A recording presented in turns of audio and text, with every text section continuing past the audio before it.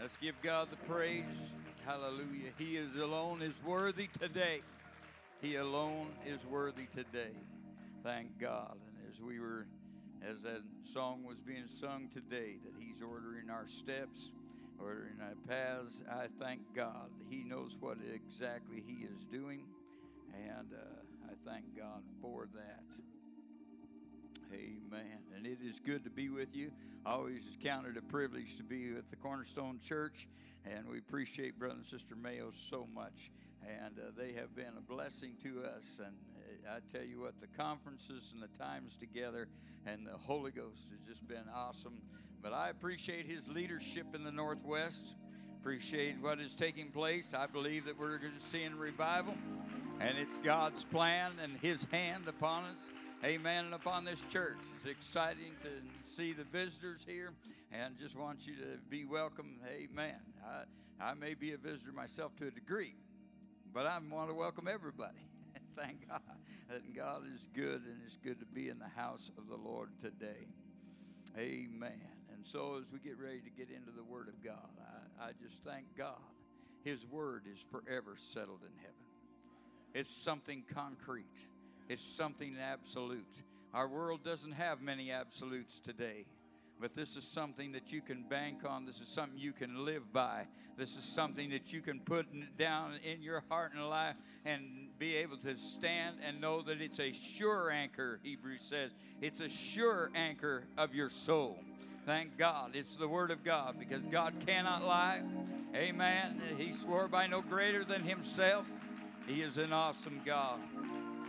Thank God, thank God, thank God. We're going to go to Ezekiel chapter 44 and verse 23. Ezekiel 44 and 23. And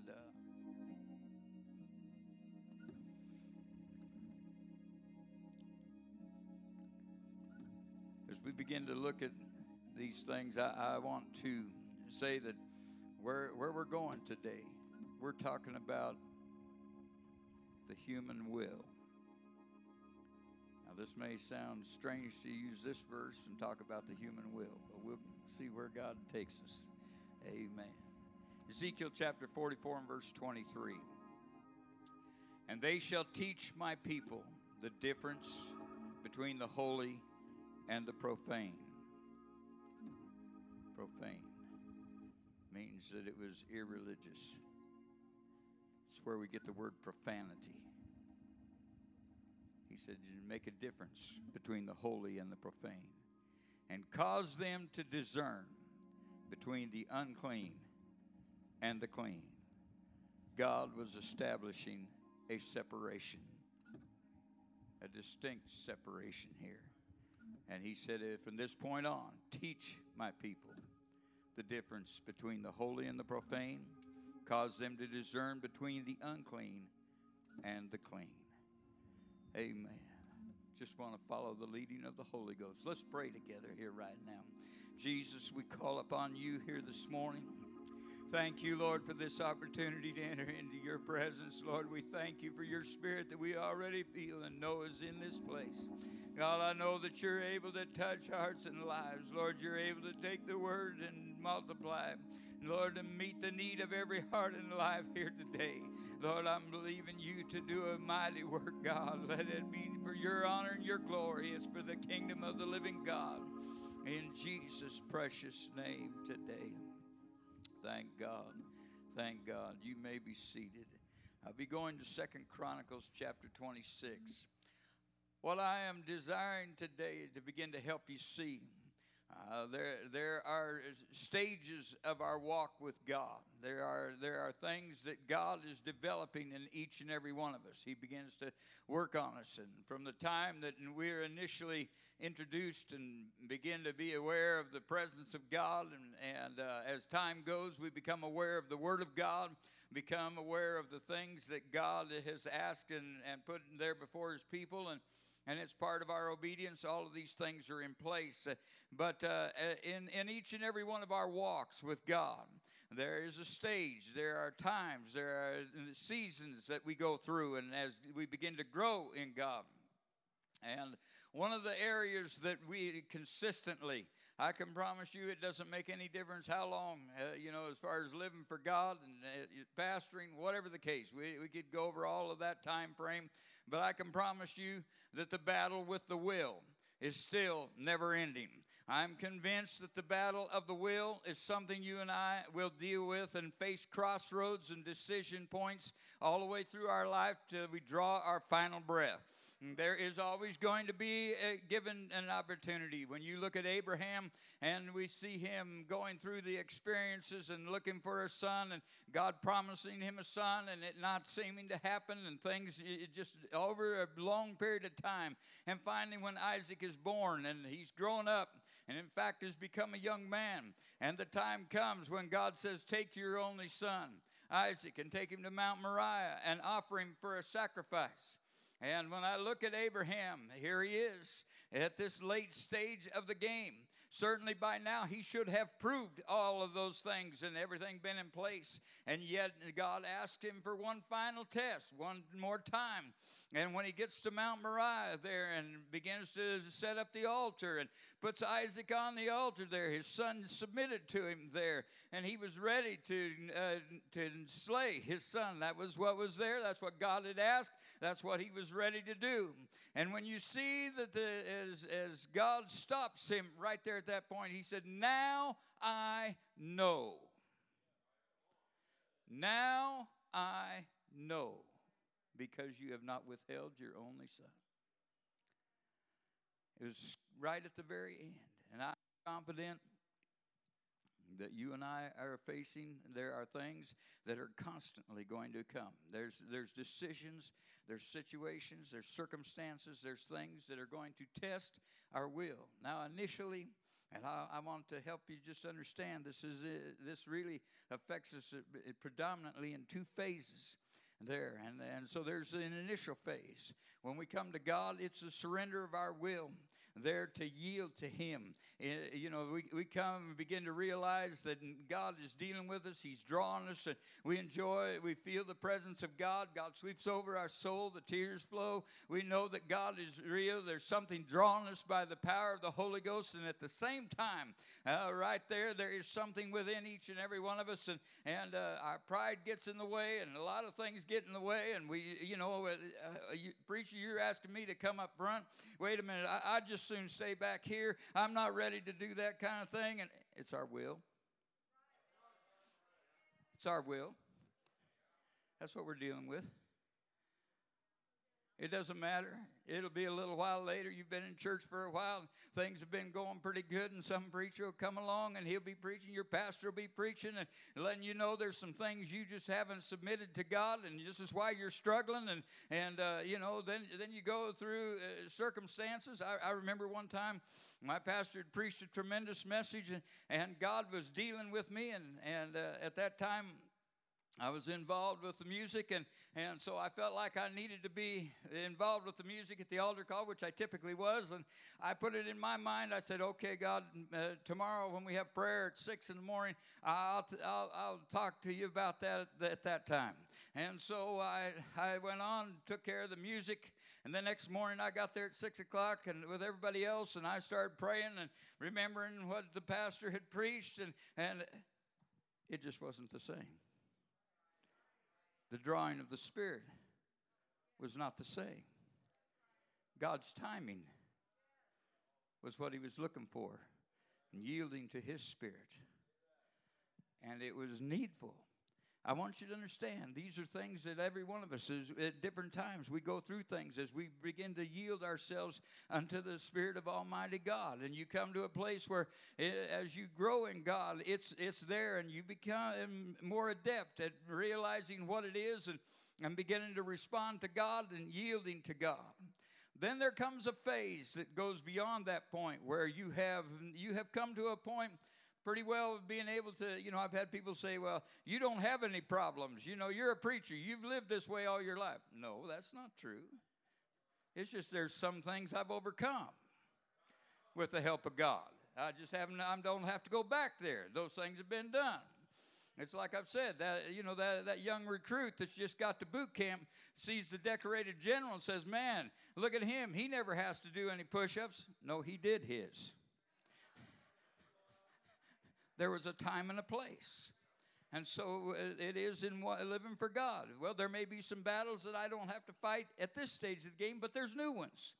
Not only that, but this is that second phase of the will there that comes where God is ready to use you in a capacity. It's no longer just about you. It's about the kingdom. And all of a sudden, you've got some responsibilities. And what are you going to do with the will of God at that point? Are you going to use it there to bring glory to yourself? Are you going to use it there to take things another direction? What are you going to do with the will of God? Or are you going to use it for the mighty power of the kingdom of God and see things go forward and be trusted with that? And God be able to use your will. You have to have a will in order to accomplish anything for God. You can't do it, and just at that point, you've got to go beyond just the aspect. There's submission remains, but now you've got to move forward in direction. The church will never grow. You'll never grow without some drive, without something there that leads you beyond where you are today. That just means there's going to be some different battles, a different way of fighting, a different avenue, a different thing that's going to carry you beyond where you are today. And so God is going to test your will. So let's look at 2 Chronicles chapter 26 and verse 1. We begin to pick up an interesting story here. And I know this is a little bit lengthy reading, but let's take a look at it. Then all the people of Judah took Uzziah, who was 16 years old, and made him king in the room of his father Amaziah. He built Eloth and restored it to Judah. After that the king slept with his fathers. 16 years old was Uzziah when he began to reign, and he reigned 52 years in Jerusalem. His mother's name also was Jechaliah of Jerusalem. If you've ever noticed in Kings and in Chronicles and Kings, there it talks about the mothers. Every time you read about a king, you'll find out about his mother's name. She had a tremendous influence on these young men. And he did that which was right in the sight of the Lord, according to all that his father Amaziah did. And he sought God in the days of Zechariah, who had understanding in the visions of God. And as long as he sought the Lord, God made him to prosper. Now, this was a condition. It just was recognizing right here what the qualification was, that as long as he sought the Lord, God made him to prosper. And he went forth and warred against the Philistines, brake down the wall of Gath and the wall of Jabneh and the wall of Ashdod, and built cities about Ashdod among the Philistines, part of where the giants were at. And God helped him against the Philistines and against the Arabians that dwelt in Gerbal and the Mehumans. These were some of the giants as well. And the Ammonites gave gifts to Uzziah, and his name spread abroad to the entering in of Egypt. In other words, there were nations that feared Uzziah and his army, and they were willing to come up with tribute money. They were willing to come up with gifts to keep him from invading them. They were willing to, placate him. And he strengthened himself exceedingly. Moreover, Uzziah built towers in Jerusalem at the corner gate and the valley gate and at the turning of the wall, and fortified them. And he built towers in the desert, digged many wells, for he had much cattle, both in the low country and in the plains, husbandmen also, and vine dressers in the mountains and in Carmel, for he loved husbandry. This is not a guy that's sitting back with his feet on the desk. You just look at this guy. I mean, it's obviously impossible for him to have done everything himself. It talks about him doing it, but he's the king. This is a guy who's delegating some things. This is a guy that's got the vision. This is a guy who sees what needs to be done. He's got things in mind. He's always 2 or 3 steps ahead. He's moving on. He's got things happening with the army. He's got things happening with the animals. He's got things happening with the vine dressing. He's got things happening over here. He's got things, he's moving. He's got something going. Let me tell you, God wants some people that have got something in them that wants to drive forward and see the kingdom of God moving forward, not just waiting on something, but God has got a plan. Moreover, Uzziah had a host of fighting men that went out to war by bands, according to the number of their account, by the hand of Jael the scribe, and Messiah the ruler, under the hand of Hananiah, one of the king's captain. And the whole number of the chief of the fathers of the mighty men of valor were 2,600, 2,600 generals. And under their hand was an army, 300,000, 7,500, that made war with mighty power to help the king against the enemy. And Uzziah prepared for them throughout all the host shields, spears, helmets, habergeons, bows, and slings to cast stones. Let me tell you, he's not sitting around idle. Every time you look at it and see something's happening. Something's being built. Something's being made. Something's being constructed. He's increasing. He's working at it. He's not letting any stones be unturned. He's driving forward. And he made in Jerusalem engines invented by cunning men to be on towers and upon bulwarks to shoot arrows and great stones withal. There again, in fact, they attribute there that it's very likely that it's Uzziah who invented the catapult and some of the other instruments of warfare at that time. And his name spread far abroad, for he was marvelously helped till he was strong. Now, there wasn't anything wrong with him being strong. It's what he did with the strength he'd gained. You have to understand, God wants to take you to great places. God wants to see you mightily used in the kingdom. God wants to see you going forward in great and glorious things and seeing the work of God being used mightily. But there can come a place, if we're not careful, where our will starts getting in the way. All of a sudden, it's going to be tested what we're going to do with it, how we're going to respond to it, what we're going to allow to affect us, what kind of mindset we begin to have. And God knows what he's doing. He's working on you and I. He sees that little root of pride. He sees that little bit of arrogance. He sees those things that begin to want to rise up. He begins to see that attitude that begins to come in place. Let me tell you, God put you in leadership for a reason. God gives you an opportunity to move forward in whatever capacity he's going to do. But there's a lot of times there comes a point in time when all of a sudden you begin to get some kind of a crazy idea in your mind. You know, I really don't like the way Pastor does this. I think it should be, you better think again. Better think again. You're being tempted there to elevate yourself. Now, it isn't a matter that the pastor's absolutely infallible. Not at all. I'm not talking about that. There's a time and a place to bring it to an appropriate meeting and bring the idea. The idea may be well and good, and it may be something that is appropriate. But God has appointed the pastor as the leadership of the church and put him there responsible for what is taking place. And we're working under the shepherd. That's where we've got to work. It's not there to rise and put ourselves in a place up and above or to draw others to ourselves. And your attitude and your will, the direction you're going, is going to be tested on either side. And Uzziah, Scripture says in verse 16, but when he was strong, his heart was lifted up to his destruction. For he transgressed against the Lord his God and went into the temple of the Lord to burn incense on the altar of incense. I mean, he'd conquered everything. He'd built all kinds of war engines. He had a magnificent name. He had things going for him. And all of a sudden, he got some kind of a crazy idea. You know, I've never offered incense. I'm going to go offer incense. He just all of a sudden got it in his mind. His will rose up to do something that he had no business doing. Entering into an arena he had no business in being in. That was only appointed by the priests. It was done there by the priesthood and them only. It was as those that were sanctified unto God. It was an area he did not belong in any sense of the word. It didn't matter whether he could physically do it. It had to do with his recognition of what the law said, what the word said, what God had said. It was a violation there that went much deeper than just simply walking through those tents and into that area there and picking up a censer like he did. It was more than just what he could do. Yes, he could do that physically, and there's a lot of times where the enemy begins to blind an eye to things, and you begin to look at it and think, wait a minute, I can do that too. No, wait just a minute. There's a place and a time, and God knows where he's taking you, and God wants to use you, but he's got to test your will. He's got to know what you're going to do with it. He's got to know where you're going to go with it. He's got to see what he can do there and what you're going to be used for. And Azariah the priest went in after him, and with him 80 priests of the Lord that were valiant men. 80 priests.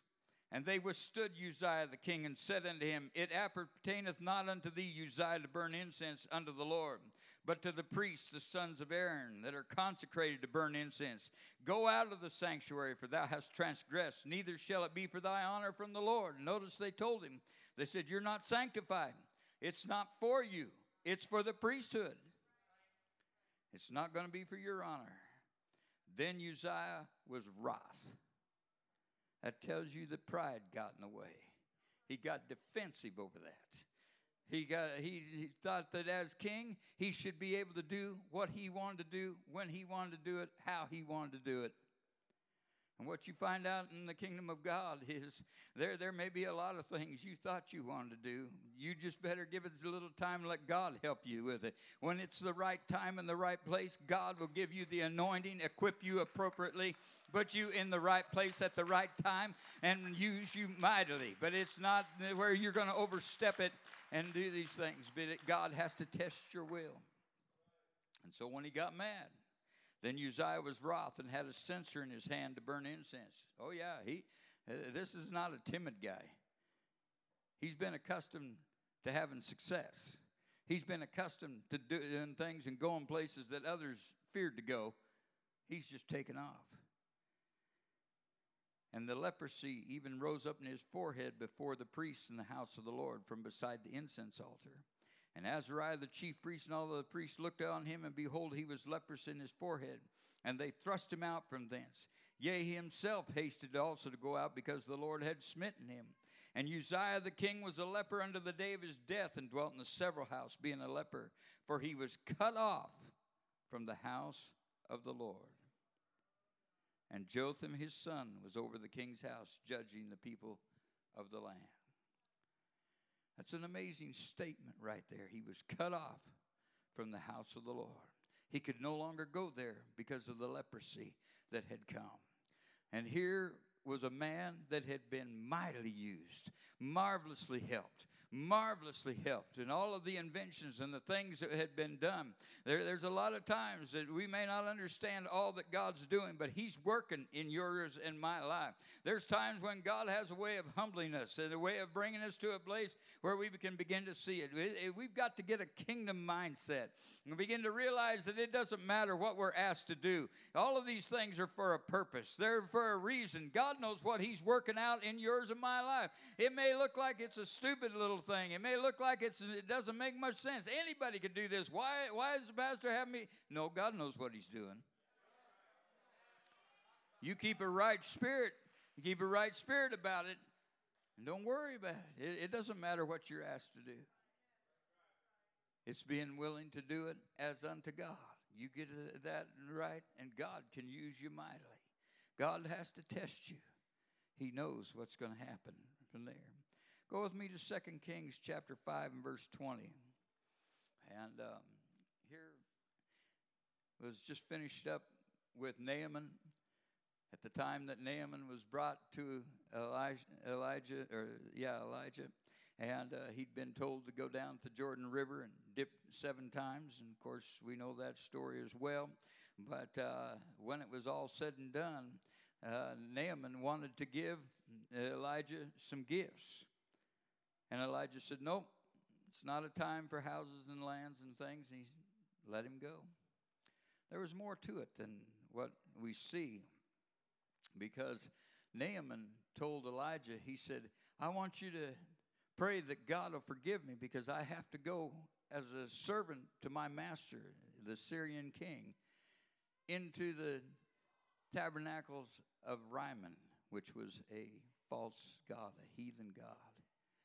He said, I'm having to go there as a servant unto him, as master's hand. He said, but I pray that God would forgive me. Know that I know who he is. And so he rides away. And Gehazi, who was Elijah's servant, I want you to get a picture here that Elijah's servant, Gehazi, has been taking care of Elijah. He's been washing his feet. He's been bringing his water. He fixes his meals. He takes care of him. He's been his right-hand man. He's doing these things. He's submitting his will. It looks like everything is all good and in place, and he's willing to do it. When Elijah, he didn't go out and tell Naaman to go dip. He sent Gehazi. He said, "You go tell Naaman that he needs to go and dip in the river 7 times." And so, Gehazi had some moments and some times of kind of being in the limelight. And, he'd been submitting to Elijah all the way along. But when Elijah let this man ride away with his gold and his silver and his garments that he was going to give Elijah, something got a hold of Gehazi. Verse 20, but Gehazi, the servant of Elisha, the man of God, said, "Behold, my master has spared Naaman the Syrian in not receiving in his hands that which he brought. But as the Lord liveth, I will run after him and take somewhat of him." This is displaying his will right here. He said, my master let him go. Didn't take anything from him. I don't agree with that. He should have charged him.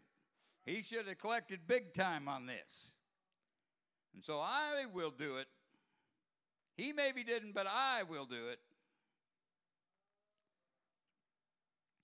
So Gehazi followed after Naaman, and when Naaman saw him running after him, he lighted down from the chariot to meet him and said, "Is all well?" And he said, "All is well. My master has sent me, saying, Behold, even now there be come to me from Mount Ephraim 2 young men of the sons of the prophets. Give them, I pray thee, a talent of silver and 2 changes of raiment." Man, just a bold-faced lie. And Naaman said, "Be content. Take 2 talents. And he urged him, and bound 2 talents of silver in 2 bags with 2 changes of garments, laid them upon 2 of his servants, and they bare them before him. And when he came to the tower, he took them from their hand, bestowed them in the house, and he let the men go, and they departed. But he went in and stood before his master. And Elisha said unto him, "Whence comest thou, Gehazi?" He said, "Thy servant went no whither." He lied again. And he said unto him, "Went not mine heart with thee when the man turned again from his chariot to meet thee? Is it a time to receive money and to receive garments and olive yards and vineyards and sheep and oxen and men servants and maid servants?" When Elisha begins to ask him that question, you see there's something that you got to understand a little bit more here because of Naaman's position. Elisha understood that when Naaman came back there and was thankful for his healing, in his mind, all he needed to do was give the garments and the money, and he had paid for the doctor's services. But Elisha wanted him obligated to the Almighty God to praise him for the rest of his life.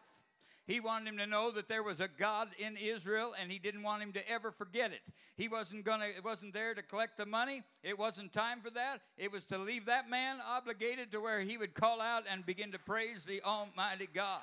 Gehazi did not see the picture. He did not understand why Elisha had let him go. But what Gehazi did by his action was as he stole Naaman's praise from the Almighty God.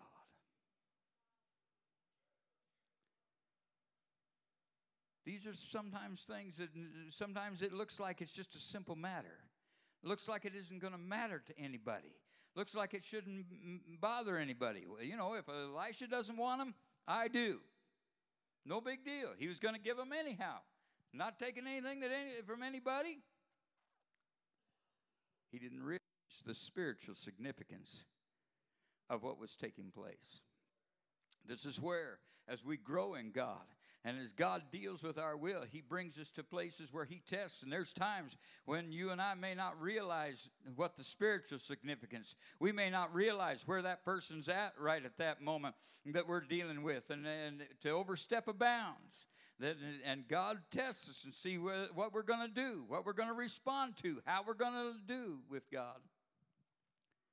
You can have a direct effect on individuals.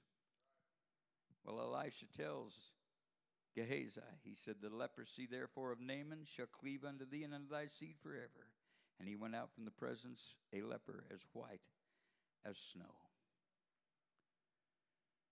Let me tell you, it's serious business, this thing of living for God and submitting our will. I know this has been a little bit on the negative side, but I wanted to help you get a picture here that there is a seriousness to that as well. And so, when we pick it up now, I want to go back and look at a young man in 2 Chronicles 34 and 1. 2 Chronicles 34 and 1. Because God has a purpose, and he begins to draw. He begins to use you and I. He wants to use you. I believe that God's got a purpose. This is only the beginning. God's not done here yet, and neither can Brother Mayo do it all by himself. It's going to take you and I. It's going to take everyone that is here that's got to be able to respond to the kingdom of God and be used of God. Let me tell you, the enemy's not going to be slack and doing whatever he can to create trouble, to cause a different thought and mindset, and to begin to do some things. And God allows these things to bring it about to see what our will's going to do, what we're going to respond to, how we're going to yield to the word, how we're going to yield to the man of God, how we're going to respond to these things and walk with God. And so the tests will come. Now in 2 Chronicles 34 and 1, Josiah was 8 years old when he began to reign, and he reigned in Jerusalem 31 years. And he did that which was right in the sight of the Lord, and walked in the ways of David his father, and declined neither to the right hand nor to the left. For in the 8th year of his reign, while he was yet young, he began to seek after the God of David his father. I just noticed there's something in him that's got this propensity to want to seek God. He begins to want to seek God. He's 8 years, it's in the 8th year of his reign. He's about 16 years old. And something's got a hold of him. This is a young man that has made a determination. He wants to seek God Almighty.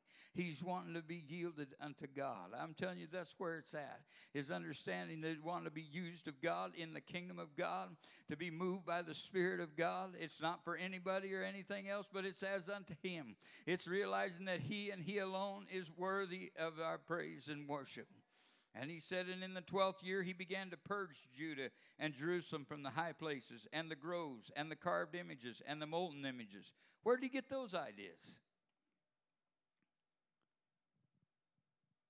You know, where did Josiah all of a sudden get this idea at age 16? I mean, he's been reigning as a king.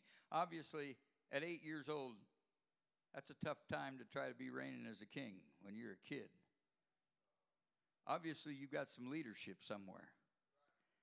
You've got some elders somewhere. You've got some men that you're looking to. You've got some men that have been able to help you walk in your walk with God. Let me tell you, God can use you at whatever age, but it's going to take you having some elders in your life somewhere that are going to help you learn how to walk and be effective in the kingdom of the living God. And so, when you begin to look at it, something had been put in him. I believe there were some older elders. There were some men that knew what the word said. There were some priests that began to teach him these things were not appropriate. It was not right to have these idols and these high places and these groves and these carved images. God had spoken against it. His commandments have stated it explicitly. They began to put this into this young man, and something began to get a hold of him that made him realize we don't see here in the scripture where God just directly commanded him to go start tearing these groves down. We don't read that God just explicitly told him to go and start destroying those molten images. But this is a young man that understands what the Word of God has said, has got some drive in him, and is in a position of leadership, and he begins to take responsibility for his actions. This is what God is looking for. There's got to be a time and a place in our walk with God that it's not just a matter of keeping the coming, and there's nothing wrong. Let me say it so you hear it clearly. There's nothing wrong with coming and seeking God at an altar. That's the right thing to do. But there comes a point in time when you've got to go beyond just coming and back and back and back again to a place of moving forward and looking for the direction and seeing God use you in a mighty way and having the will of God being performed in your life. He began to do some things. And they break down the altars of Baalim in his presence and the images that were on high above them. He cut down the groves and the carved images, the molten images. He brake in pieces, made dust of them, strode it upon the graves of them that sacrificed unto them. He burnt the bones of the priests upon the altars and cleansed Judah and Jerusalem. Wow. This is a guy that wasn't he wasn't letting grass grow under his feet. He began to see some things that needed to be changed. He got with the program. And as a king, God began to bless him and begin to give him great and glory there. And the Lord began to tell him, drop it down to verse 26. And as for the king of Judah who sent you to inquire of the Lord, so shall you say unto him, Thus saith the Lord God of Israel concerning the words which thou hast heard. Because thine heart was tender, and thou didst humble thyself before God, when thou heardest his words against this place and against the inhabitants thereof, and humblest thyself before me, and didst rend thy clothes and weep before me, I have even heard thee also, saith the Lord. It was a humbleness of attitude, humbleness of spirit. It was a love for the word. It was an understanding of the others. There was something there that these things culminated together to see an effective work for the kingdom of the living God. Wasn't just totally his idea. There was drive. There was a lot of things going. But it, again, had to come back to the Word of God. Again, had to come back to the man of God. It was a culmination of these things. Now, taking it just a little bit further. When you begin to look at Daniel in Babylonian captivity, let me tell you, it didn't start there. It started back in Jerusalem when there was corruption. It started back in Jerusalem when there was idolatry set up in the temple of the living God. It started back in Jerusalem when there was probably very few of the men that were standing for truth and righteousness. But something had been planted in Daniel's heart and mind, and he understood what the Word of God said. He'd gotten a hold of it for himself. He was a man who prayed. There were some things that were in him. There were some things that were established, some things that had been settled for him. And this is part of where it comes into that second phase there of beginning to go forward. There's some things that have got to be settled. Your prayer life's got to be in place. You're walking with God. It's not a question if you're going to be there. It's a settled principle. You're going to pray. You're going to read your Bible. You're going to be in the house of God. There's just some things that are set already without a question.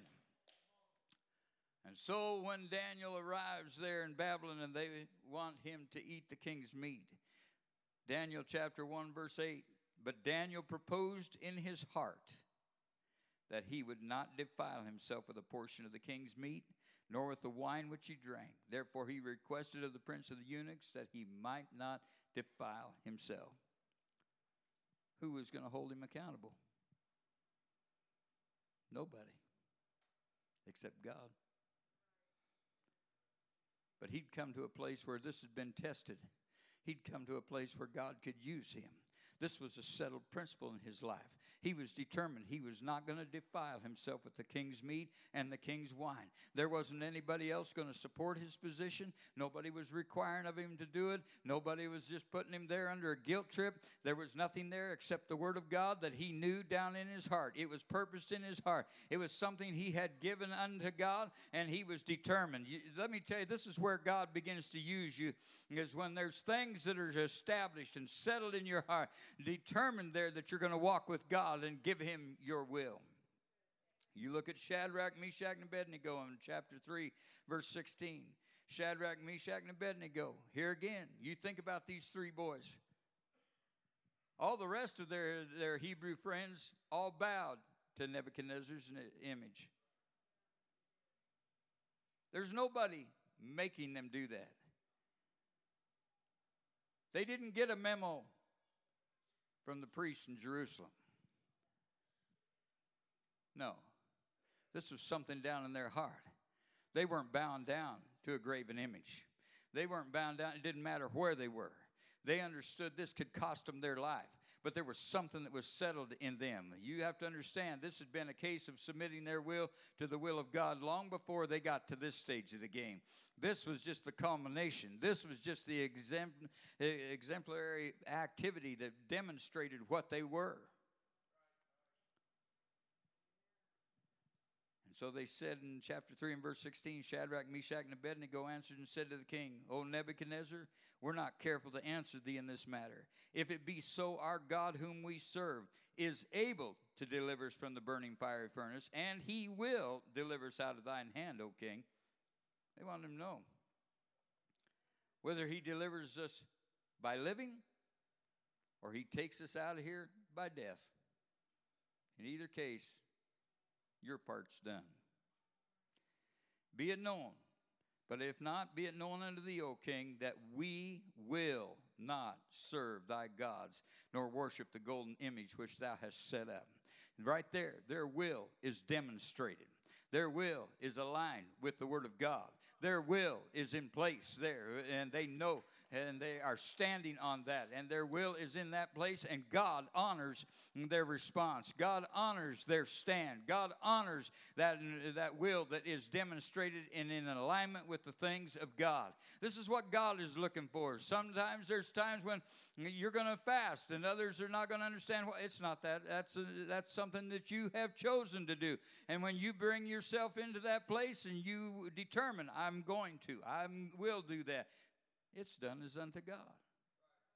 God recognizes that. Now, you can look at Isaiah 58, and we won't go there, but the prophet told him, he said, some of you fast for strife and debate. He said, you've got a wrong motive in mind. You're wanting to exercise your will. You're wanting to somehow believe that the fasting you're doing is going to change the will of God. No, it's not. It's not for that. It's there to loose the bands of wickedness. It's there to see the oppressed go free. It's there for a purpose, there to see the kingdom of God go forward. It's you and I getting it aligned with his will and understanding where he's wanting to take it and what he wants to do with it. It's keeping our spirit and our attitude right in the kingdom of the living God. When you begin to think about it, when Jesus first was tempted, again, he was tempted of the devil. He responded. We look at it there. And again, it was by the word of God. It is written, Satan. It is written, Satan. It is written, Satan. But at the end, in the Garden of Gethsemane, I want you to realize that it's Jesus Christ who is standing, is kneeling there praying. Father, if it be thy will, let this cup pass from me. Nevertheless, not my will, but thine be done. Again, when you begin to think about it right there, this again was a test of a will. It was a test of a will. He could have called 10,000 angels. Yeah, that was a test of a will. Whether he was going to comply and complete the will of the Father. What was he going to do? What was that flesh going to yield to? What was going to be determined there? Here again, the will was in place because moving ahead, if he was going to submit himself there to the will of the Father, it was going to be yielding himself to the men that were going to take him from there, the ones who were going to beat him, the ones who were going to put the cross on his back, the ones who were going to cause him to have to carry it there toward Calvary, and there to submit himself to the nails that were being driven, there to have his side pierced. You begin to look at it. It had to be a place where he began to see beyond this. It's the submission to that will that's going to bring about to every man, woman, and child the opportunity to have sins forgiven and washed in the blood of the Lamb and be filled with the Spirit of the living God. It would not have happened if Jesus had called the angels. It would not have happened if he had not yielded to it. But that will had to be submitted to. It was brought there for the purpose of the kingdom of the living God. It was there for a reason. It could not be bypassed. It could not be diminished. It was something there that not necessarily that he wanted to go through, but he understood. It was there at that time that he must submit to the will of the Father.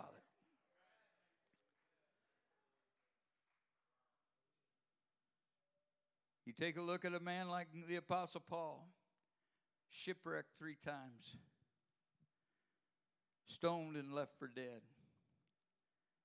beaten with rods, where they put their feet in stocks and beat them with metal rods or hardwood rods and broke every bone in their feet.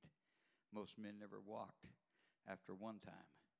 Yet Paul said 3 times. 3 times was I beaten with 39 stripes. Now let me tell you, those kind of things just don't happen to people who sit back and dream about what needs to be done.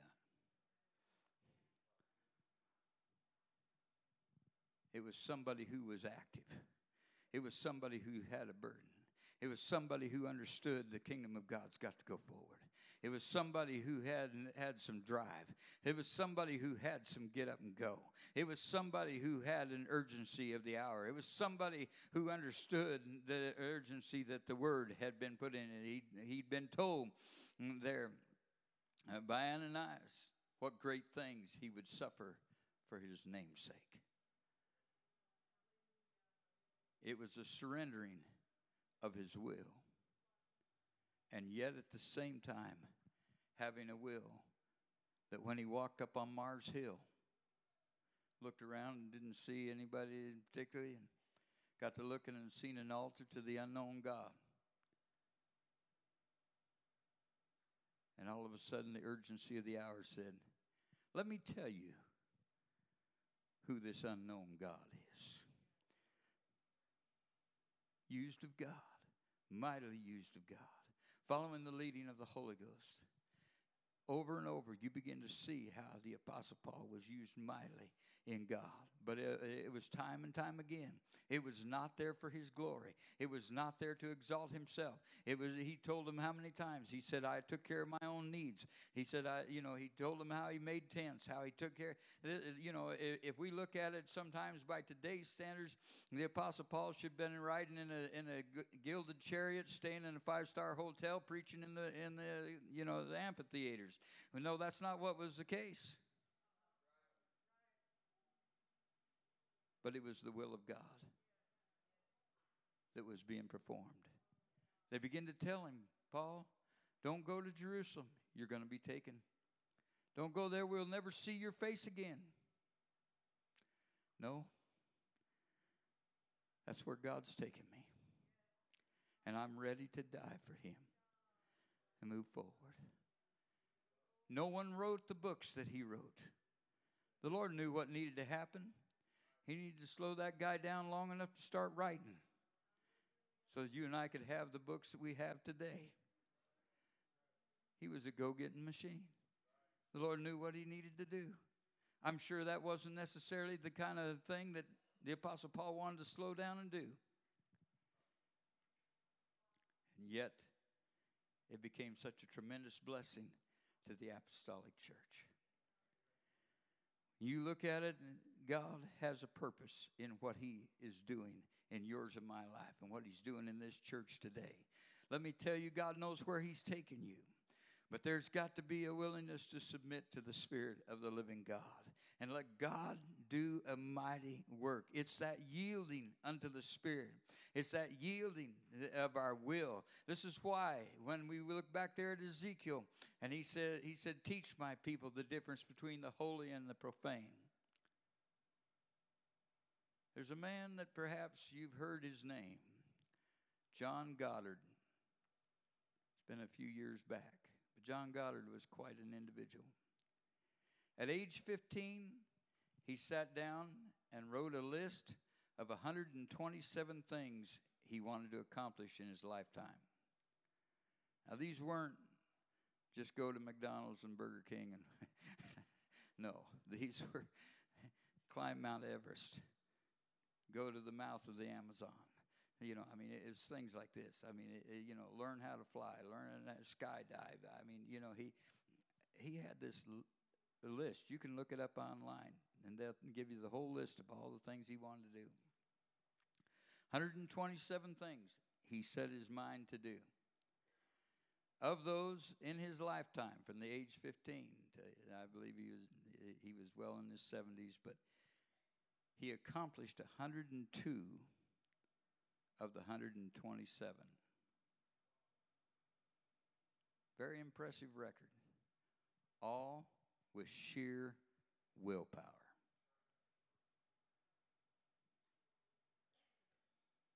the sad part of it is he never, ever brought his will into alignment with God Almighty. When you begin to realize it doesn't matter what you accomplish in this life, those things have their place. But it's what you're going to do for the kingdom of the living God. It's what you're going to do to see the revival moving forward. It's going to be what God wants to do in your life and my life. Somewhere there's got to be some things put in mind and heart. God, if you use me, wherever you want me to be used, however you want me to be used, whatever you want to do with me, God. Hallelujah. Let's stand his, thank God. I'm telling you what, God wants to use you mightily, and it takes a place where we're submitted to God in the Holy Ghost. But we've also got to have something in us that wants to move forward and see the kingdom of God move forward. Whatever it takes to see the kingdom of God going forward.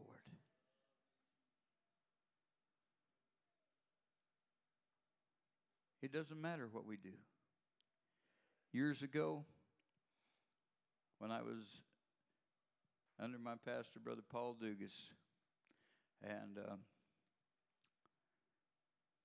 we were building a new sanctuary in Portland. And he knew that I'd been involved in building and things, and when I'd gone there and been there for some time, and he told me, he said, Brother Neff, you line up the men, get the materials here, delegate what you want done.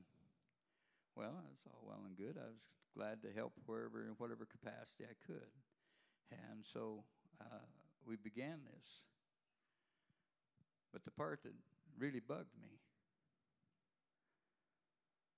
was while I had the men doing these things, delegating certain responsibilities, and getting tasks accomplished, answering questions, my pastor's over there with a shovel just leveling gravel under the joists.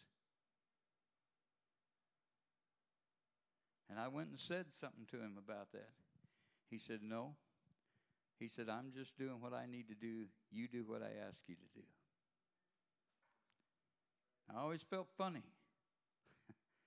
That didn't seem like, and yet in his mind, he was a kingdom-minded man.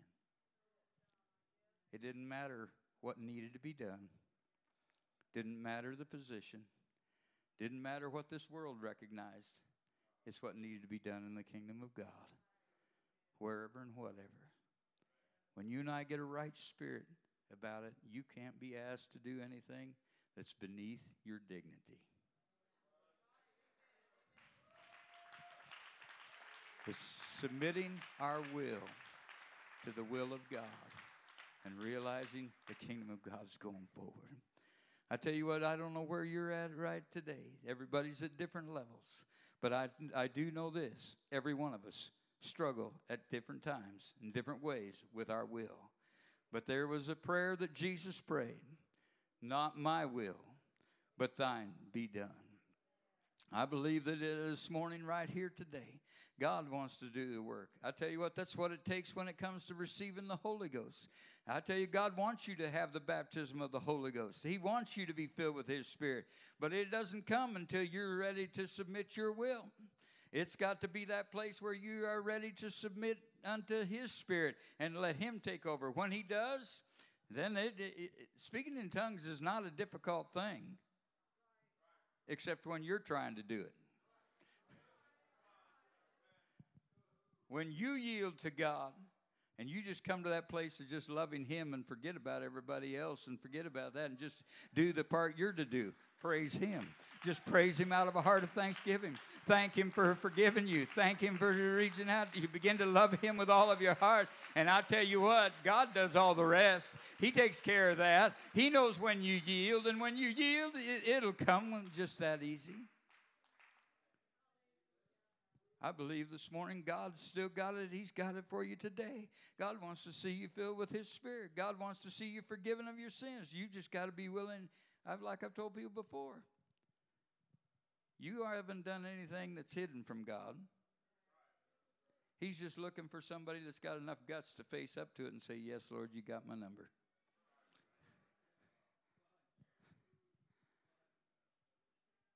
That's what repentance is about. Taking care of it and getting it right with God. getting our pride out of the way and submitting to Him. When we repent, baptized in His name, filled with His Spirit. Oh, I tell you, there's nothing like it.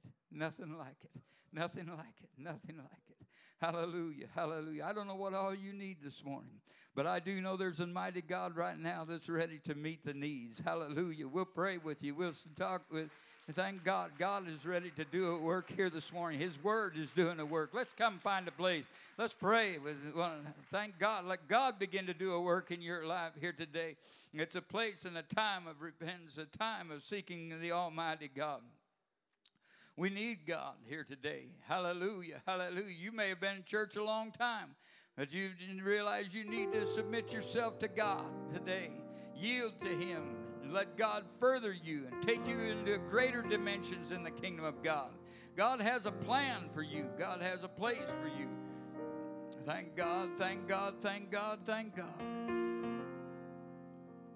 Don't let yourself be victimized and look around and think that everybody else gets used and not you. No, you just need to realize you need to submit to God. Hallelujah. Begin to let Him use you mightily. Hallelujah. Get a different perspective. Thank God, thank God, thank God. God wants you to be able to be touched mightily by the Spirit of the living God. Hallelujah, hallelujah, hallelujah, hallelujah, hallelujah. Oh, you're the awesome God. You're a mighty God here this morning. Hallelujah, hallelujah. My God, my God, my God, my God. Hallelujah. Yielded unto you, God. Yielded unto you, God. Hallelujah, hallelujah, hallelujah. Thank you. Yes, Lord, just to surrender it to you, God. Hallelujah, hallelujah, hallelujah, hallelujah. Oh, in Jesus' name, in Jesus' name. Lord God, here today, Lord, use us. Lord God, use these precious people. Lord God, use them mightily in the kingdom of the living God. Hallelujah, hallelujah, hallelujah, hallelujah, hallelujah.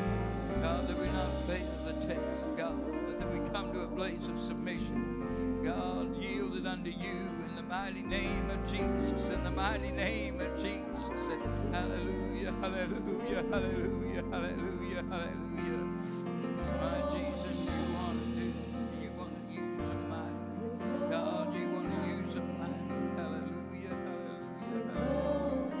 Thank you, Lord. Thank you, Lord. Hallelujah, hallelujah, hallelujah, hallelujah. My God, my God, my God, my God, my God. Hallelujah, hallelujah. Oh, Jesus, let us give it to you. Hallelujah, hallelujah.